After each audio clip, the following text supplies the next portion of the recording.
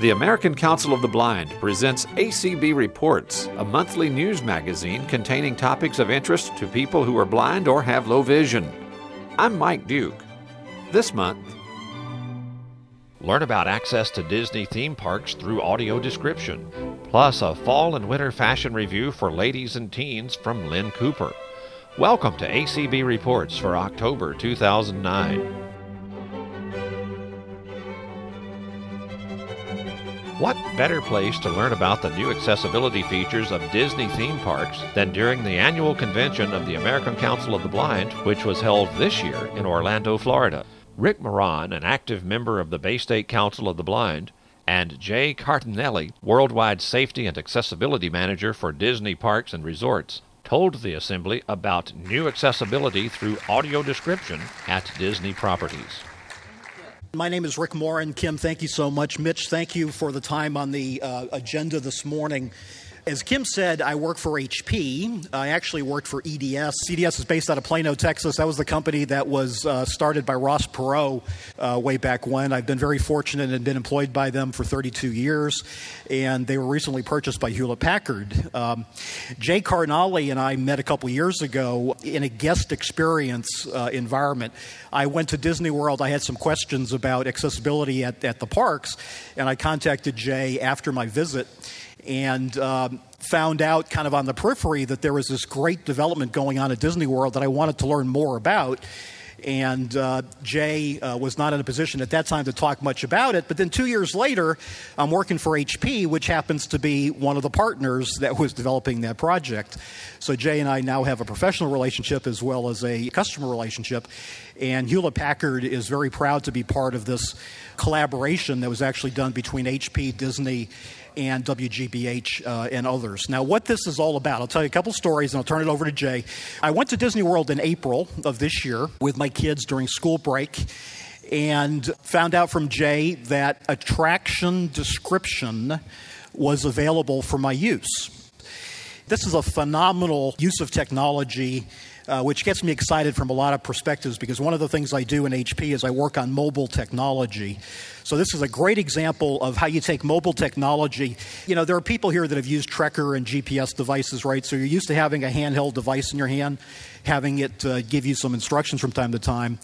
Now picture that same device, that type of device, being the delivery mechanism for audio description in an attraction at Disney World. Now, I'm very, very independent. I love to go through the theme parks by myself. Over the years, I've become a little bit kind of gun-shy going into some of the attractions because there's a lot that I just can't take in. So here you go. You put on headsets. You have this attraction description device. You go through the attraction. It describes for you, very similar to what you would experience in a movie, the attraction. The part that was so fulfilling for me, the part that got me so excited was I've been going to Disney World since 1977. Back in 77, they had the Haunted Mansion. They had It's a Small World. They had some other things. I've probably been to Haunted Mansion 100 times. After attraction description, I just flew back to the hotel and I said to my wife, Nancy, there's some things in the Haunted Mansion I bet you've never seen. And she said, yeah, I've been in there a bunch of times. I said, did you know that there was a haunted staircase? She goes, no, there's no haunted staircase. I said, well, come on, let's go. So we went on, and I'm listening, and, you know, you're cued where there's this haunted staircase. And she said, my God, there is, you know. So that really turned the tables. The independence is something that's very important for me, and I find this attraction description being just a phenomenal tool to help people be independent in the theme parks. There's never been a better time to go to Disney World. I encourage everybody to go to Disney World. And one rule of thumb that I'll tell you, and I won't steal Jay's thunder, but when you go to Disney World, stop first at guest relations and just chat with those folks. They are expertly trained. If you have special needs, if you're a low vision person and are required to sit up close, they can make arrangements for that. Just explain to them what your situation is, and they'll be very happy to help you any way they can. One of the primary reasons why I felt it important to be here today is that, you know, the timing here is phenomenal because we have the audio description project, which is basically a major part of the convention this year. The attraction description thing happened through a happy coincidence right at the same period of time. I also know, though, having talked to many theater operators in the Boston area, that audio description is available but underutilized very much by the community. I find out a lot of times that folks don't even realize that some of these accessibility accommodations exist. I think there's a big portion of the blind community that are kind of half in denial that they're visually impaired, and they're kind of hard to reach. I think we as advocates need to get the word out that technologies such as attraction description exist, they're available, and we need to go use them. Thank you. Disney has gone to great expense to make this technology available to us. Go out there and enjoy it. Have a good time. But we as advocates need to let folks know that that stuff's out there. And let's try to reach out to those people who don't want to use white canes because they're afraid that they don't want to be, the kind of the unreachable group of blind people that are somewhat in denial. They can benefit from this stuff just as much as we can. So with that, I'll turn it over to Jay Cardinale. Jay has been with Disney since 1988. And is the manager of guest services worldwide, as Kim said. And he's got a lot of background in the travel industry.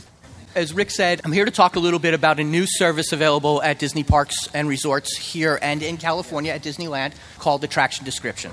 The brief, quick answer is it is like audio description that you would get at movies. It is available at Walt Disney World, 30 attractions spread across our 4 parks. The device is available at Guest Relations for your use. It is free of charge. There is a refundable deposit required. What I'd like to do is give you guys, and I'm talking to the folks who understand what audio description is, so I'm not going to go into what exactly that is. Let me give you our intention of it. Our intention of it is to convey certain of the visual elements that take place in our attractions. But let me give you a little bit of the history about how we got to where we are so that you understand some of the work that went into it. In the early 2000s, we had developed a service that provided text captioning on a handheld device. As we looked at upgrades to that system, we brought up the concept of audio description again. It was a service we had looked at in the late 90s, but due to technology and some of the constraints of our attractions, it was not a viable service at that time. When we looked at technology, again, probably 2003, we started looking at this service. There were a couple challenges we needed to overcome. One is battery life. Do we have a device that can live 18 hours a day so it covers our parks from opening to close? One is the elements. Is it something that can live in the lovely Florida liquid sunshine that happens every afternoon?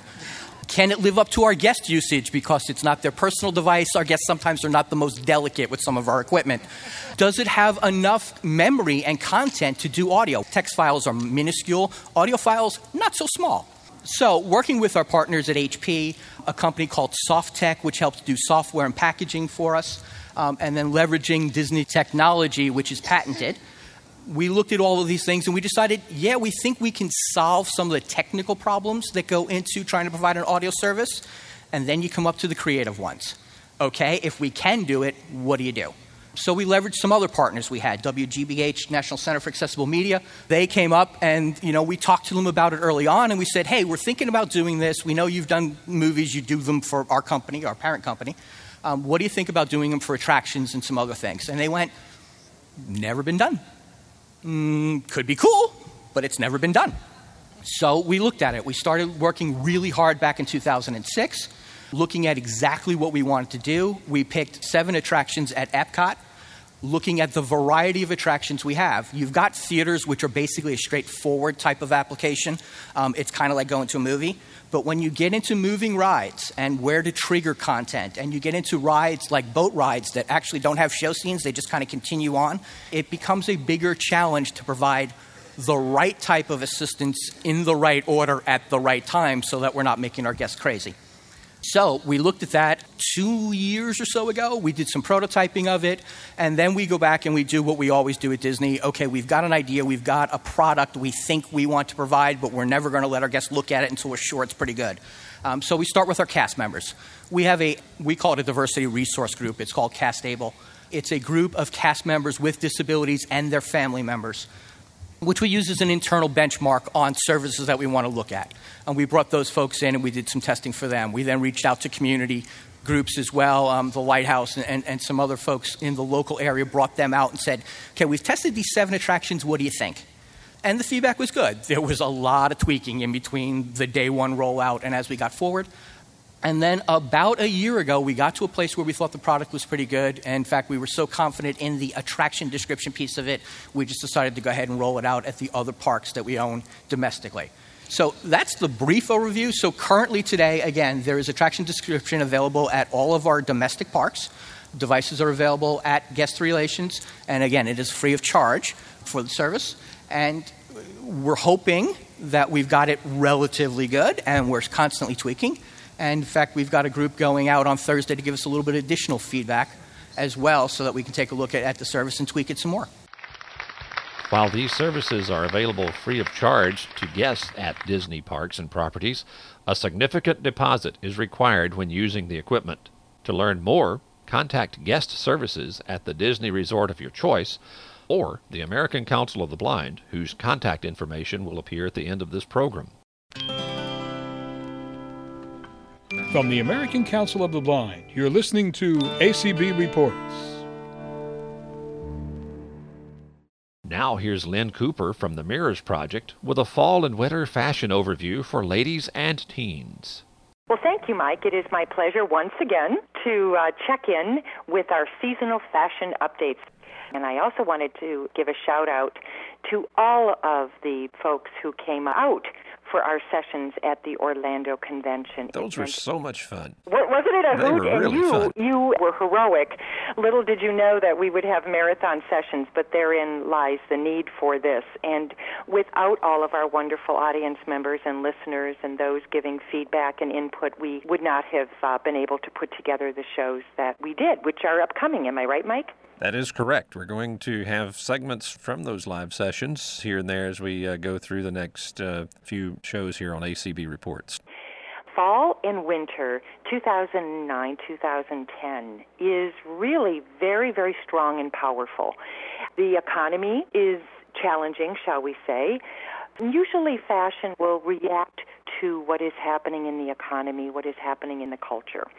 What is interesting to me, and I think to others, is that in reaction to these times that require us to be strong, to be more diligent with our budgets, to be leaner and meaner, if you will, in our spending habits, so too are the lines and the styles and the looks of the clothing. We're seeing very strong, powerful statements in these uncertain times. And my theory is that in weathering the storm, it's giving people a don't mess with me look. This is requiring us to grab down deep and to find the strength we need to hang on in there until times get better. We are seeing them in more of strong cuts and lines and things like wide shoulders. Back in the 80s, I'm sure many of our viewers, especially women, will remember the wide shoulders. And this was affected with shoulder pads and what have you. And truly, that was at a time when there was dressing for success. It was the big thing as women were starting to gain power in business. We wanted to affect a look of masculinity. Hence came the big, wide shoulders and kind of that running back look. So we have that returning. So we're going to think strong and dramatic, and we're going to think lean, very, very lean. So one of the real big looks, and this is once again what we're giving our viewers, our disclaimer is we do not expect you, nor are we advising you to rush out and buy these things, but this is what is being shown in the editorial, as they call them, pages of magazines. Thigh-high boots. Yes, I said thigh-high boots, and they're worn in lieu of tights. They are often and usually very high heels, platforms as well, where that is a raised sole to add even more height, if you can imagine it. And these are boots that would be like leather boots, dress boots, but they're over the knee. For an average height woman, they would probably come into the middle of her thigh. Do they come with walking lessons? Yeah, right.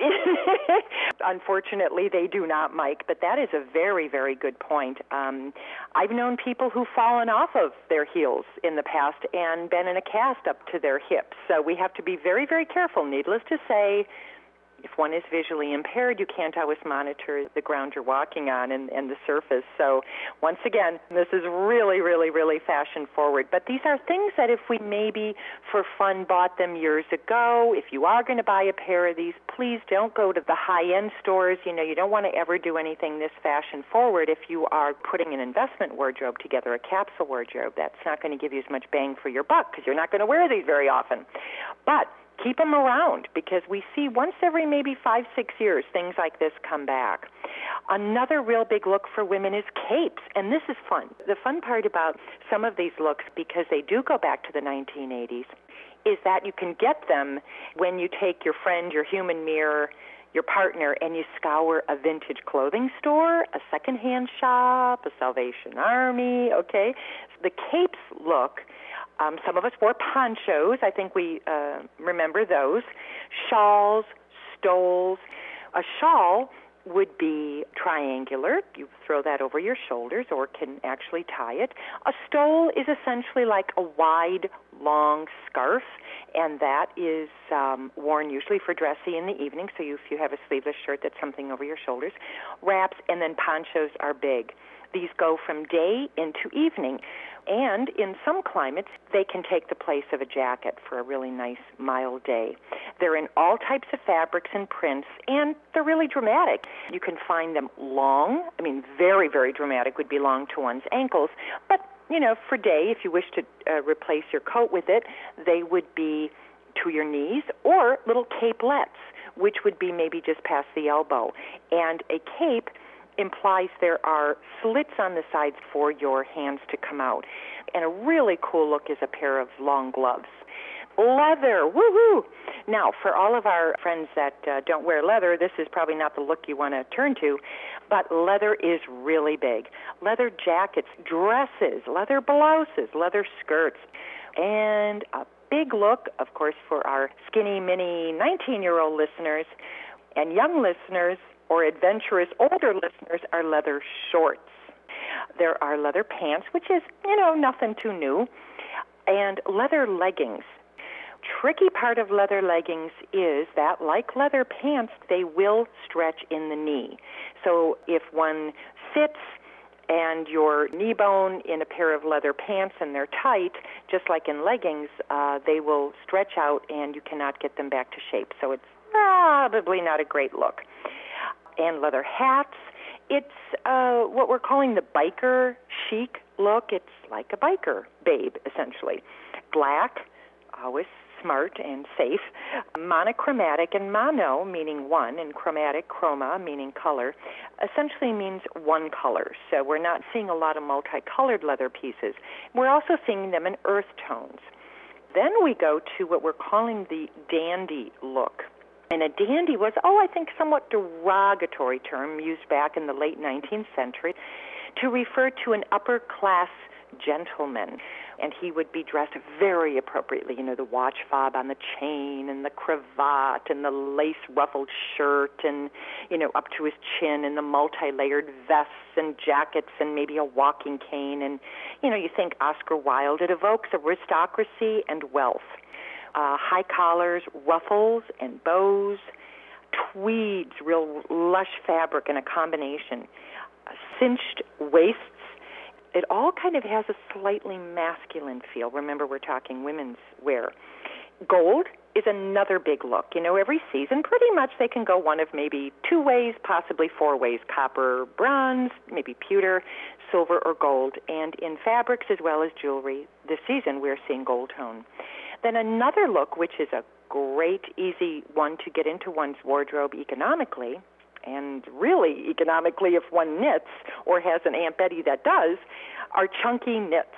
And these are found in dresses, sweaters, and accessories. I have a hand-knit big chunky handbag. Extremely thick, a lot of times open-weaved, interrupted, more arty-looking, worn over tight jeans or leggings. Once again, for a casual look. And the country look. This is, just as it says, whether the country be Montana here or the English countryside, earth tones, thick, woolly fabrics, sweaters, turtlenecks, blanket coats. And what that means, Mike, is a real thick Not real easy to wear if you're allergic to wool, but a real thick blanket, really, fabric made into a coat, oftentimes with a pattern, like a Navajo blanket in the pattern. That is a real big look. And then, of course, we're going to go back to broad shoulders, as I started with. Very 1980s exaggerated, so we want to make sure, because that shoulder seam is going to be extended as well. Even if down the road we say, oh, okay, let's take the shoulder pad out, doesn't automatically become a current blouse then once broad shoulders are out. So we have to be really careful about that. If you're not going to be spending a lot, you want a fashion-forward piece to wear with what we're still seeing to the knee or just below. Very lean, there's that word again, skirts. We're calling them pencil skirts. And that's kind of fun. If we have a very narrow bottom, this big exaggerated shirt or blouse is great fun. But once again, we don't want to spend too much money on that because that's probably not a classic. Another real big look for women is a one shoulder. Just as it says, one shoulder missing, where the top of the dress, top of the blouse, top of the T-shirt, whatever it is, the top would be off of one shoulder. And usually it's with draping, as you can imagine, if fabric is not being used for another shoulder. As I said, dresses, gowns, blouses. Then a really big look is a military trend. Now, I'm not talking about fatigues or camouflage, the big print to blend in with the flora and fauna, nor am I talking about multi-pocketed kind of safari wear, things that would be worn in desert warfare. I'm speaking of a dress uniform, if you will. Imagine a Marine, and a lot of buttons and very crisp, usually dark colors, and actually something that would be worn by like a high school drum major, if you will, with gold braiding from side to side with buttons. These are pieces that are getting real hard to find because the fashionistas are all over them on eBay and in the vintage stores, but every now and again you can run across them, and that is really a fun look to wear with just a regular turtleneck and a pair of jeans. The jeans are getting very, very, very slim. In pants, we're seeing a menswear look, which would be pleated, sort of a 1940s menswear look. But for the most part, in jeans for men and women, they're lean. They're very, very, very snug. Once again, I believe reflecting the economy. Then we have the biker look, which is big in menswear too, and that is studs, kind of like, what's his name, James Dean, kind of a tough guy, tough gal look, but it's leather. And it's a nice, fun accessory. You can wear it with slacks, you can wear it with a skirt. Not the best if you work in a conservative environment, but that's a real, real big look. Sometimes leather caps, reflecting back on the 50s and 60s motorcycle gangs wore. Then what is a real fun piece and a very big look and an easy way to incorporate this into our wardrobe is a bright color coat. Now, we're not talking about multicolors. We're talking about bright, in some cases even neon colors. It really makes a statement. It's worn over neutrals, worn usually over black. And it's either a wrap coat where there is like a bathrobe tie or buttoned, but it is very bright color coat. And that's kind of fun because that it would be one to keep around as well. Now, another thing we're seeing for menswear as well as women's, and this is really big, and I know that Michelle Obama enjoys these, are cardigans. Plain old, simple cardigan sweaters. Not plain old because they are new and updated, essentially, a lot of thinner fabrics. A cardigan is a sweater that has a deep, what we call a trench, but a V in front. So the buttons don't start up near your neck, they start mid-chest, around your breastbone, and then there might be 8, 10 buttons. When you do wear a cardigan, women and men, traditionally, if you wear a cardigan buttoned, you start with the top button and usually leave the bottom 2 or so buttons open. It looks more relaxed that way. It's also, I know Michelle Obama, our First Lady, wears a thin cardigan over a blouse or over a tee, and will have a skirt or slacks, and then a nice little thin belt. And if it's a thin cardigan knit, it lends itself to a belt. But it's just a really nice look. And I'll tell you, Mike, this cardigan look is really big right now because it's layering. Another real big look is a white shirt, and that's another nice kind of a no-brainer, if you will. Some of them have flourishes, but a beautiful, crisp white blouse. A tip, Mike, if our listeners do have especially a cotton blouse, it is going to yellow if one dry cleans it. So my advice, turn it inside out. Make sure if you have French cuffs that you open up the French cuffs, take off the cufflinks, and put a little liquid detergent on the edges where you're probably going to have a wear line where you rub up against the desk or the kitchen table or what have you. And that will usually have a little staining on it. But if you do launder it, usually that will come out. But it's tricky. It's something that we definitely need to have the input of our human mirror on, in my estimation, and be careful not to dry clean it because that will yellow. As we were preparing for this, you mentioned that you have some fall and winter information for teens, and sometimes it appears that we overlook the teens who may hear the program. Teens are a very, very important part of our listeners, certainly, but also a very important part of the buying public. So I'm going to throw out a couple trends that are very, very big for young men and women, and one of them is scarves. Now, we've talked about scarves for women, these long, casual, whether they be light wool or Madras cotton with a little crinkle to them, but a long scarf. And as I said, these are worn for boys and girls. And I live right here in the middle of a number of dormitories for colleges, and I can't tell you, Mike, how many young people I see wearing these. And they're really kind of fun because not only do they keep your neck warm, they are a fashion statement, but they also can be used in a pinch to put over one's ears or neck if the weather changes suddenly, as it often does here in the Midwest. Another look real big for teens are colorful sneakers, and this is kind of a fun way. You know, once again, we're seeing very, very, very lean looks. Probably been that way for many years, but skinny jeans really just almost look like they're spray painted on, and then with a colorful sneaker. Or what also is really fun is a retro, a very 1960s kind of high top. Now, they're not necessarily from the 60s, but they're made to look like the Converse tennis shoes of the 1960s. And those are a place that I'm finding a lot of color in kind of that wild touch. Skinny jeans and narrow wale cords. Corduroys, that's what I mean when I say cords. Narrow wale means a very, very thin rib of that corduroy. So when you run your hand against it, you can feel it. It's very thin, stiff. They call that a wale, W-A-L-E, when you speak of the fabric. And then a wide wale would be a wider ridge it's almost striped, a wider ridge of the corduroy. The wider the wale, the more casual the pant.